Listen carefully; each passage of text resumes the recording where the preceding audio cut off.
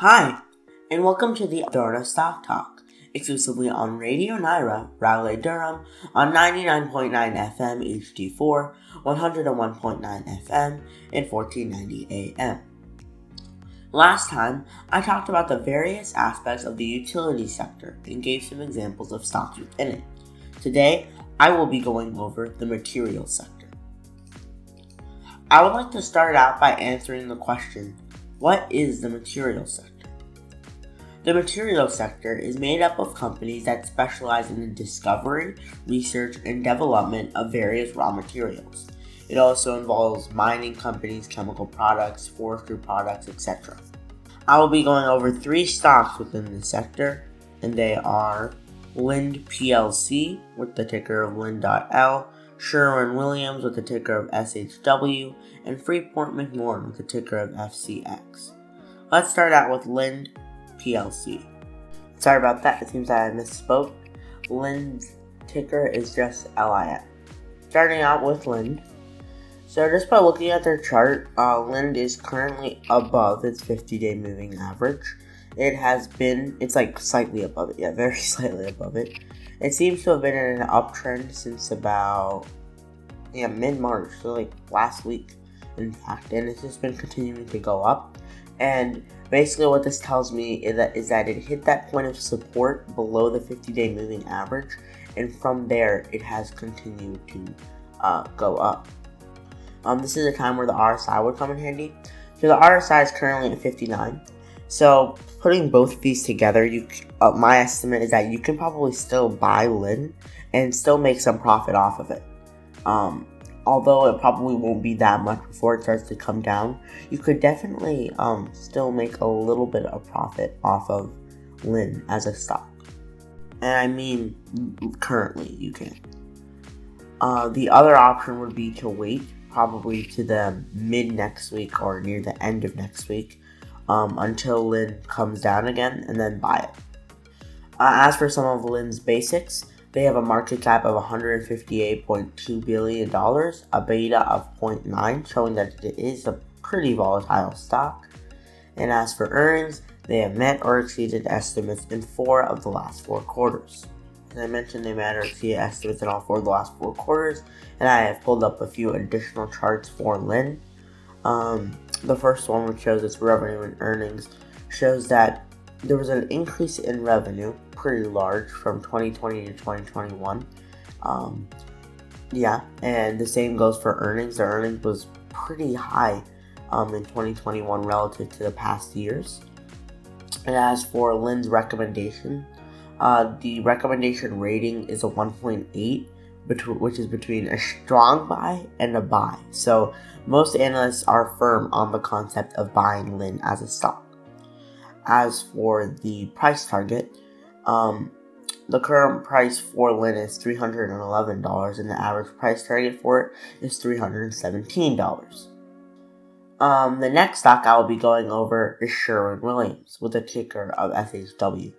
And I should mention, sorry I forgot to, Lind is a company specialized in chemical energy, if I'm not mistaken, or chemical products.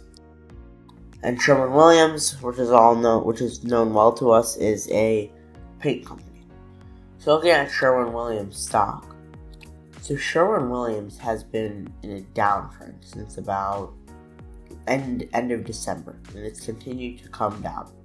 And then up until about like the same exact point that Lind started to come up, it has been in a downtrend.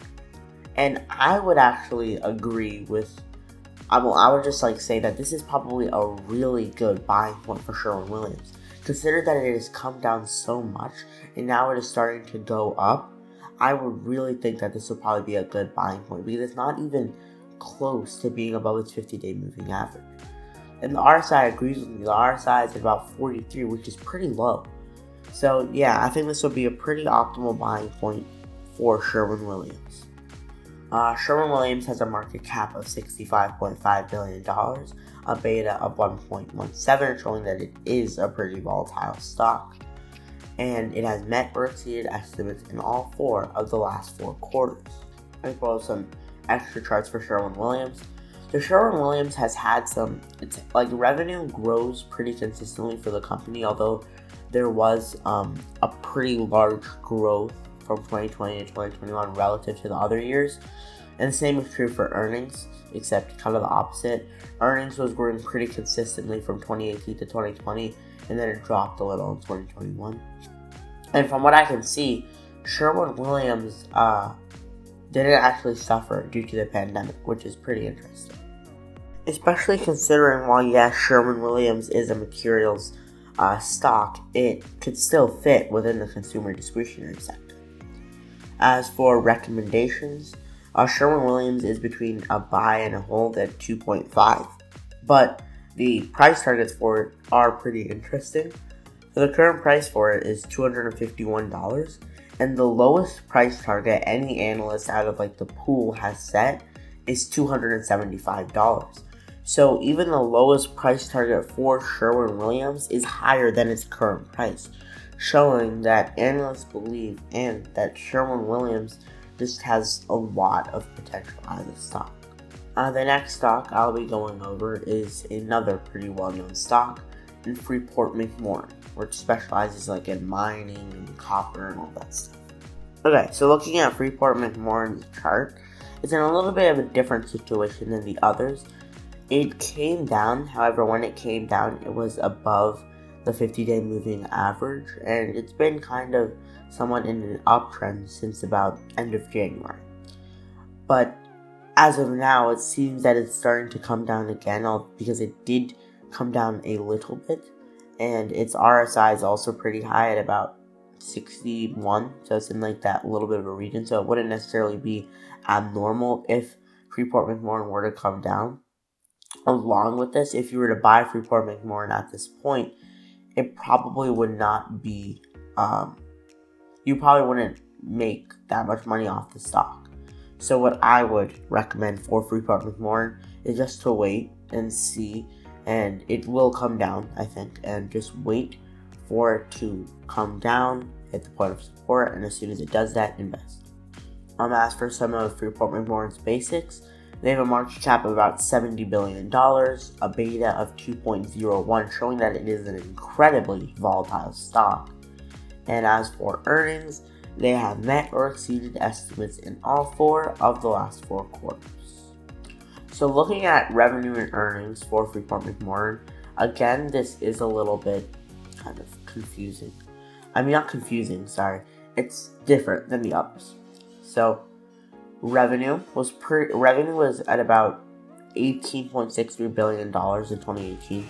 It dropped to $14.4 billion in 2019 and dropped to $14.2 billion in 2020. However, in 2021, it came up to all the way to $22.8 billion. So I doubt that in 2020 the decrease in revenue had to do with the pandemic. It probably was the same reason that there was a decrease in revenue in 2019. And from an earnings perspective, it's really just the same situation.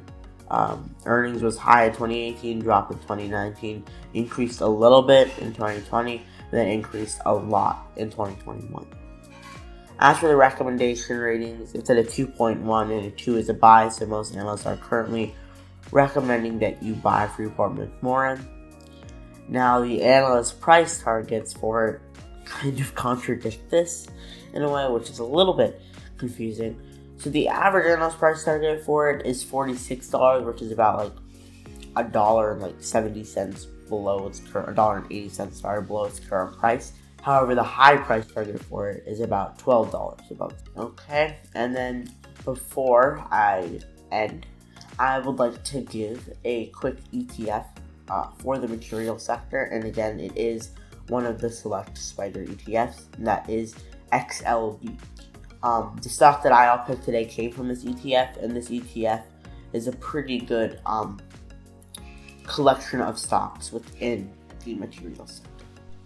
Thank you so much for listening to Drona Stock Talk, and tune in every Saturday from 2 to 3 p.m. to further your knowledge of our financial market.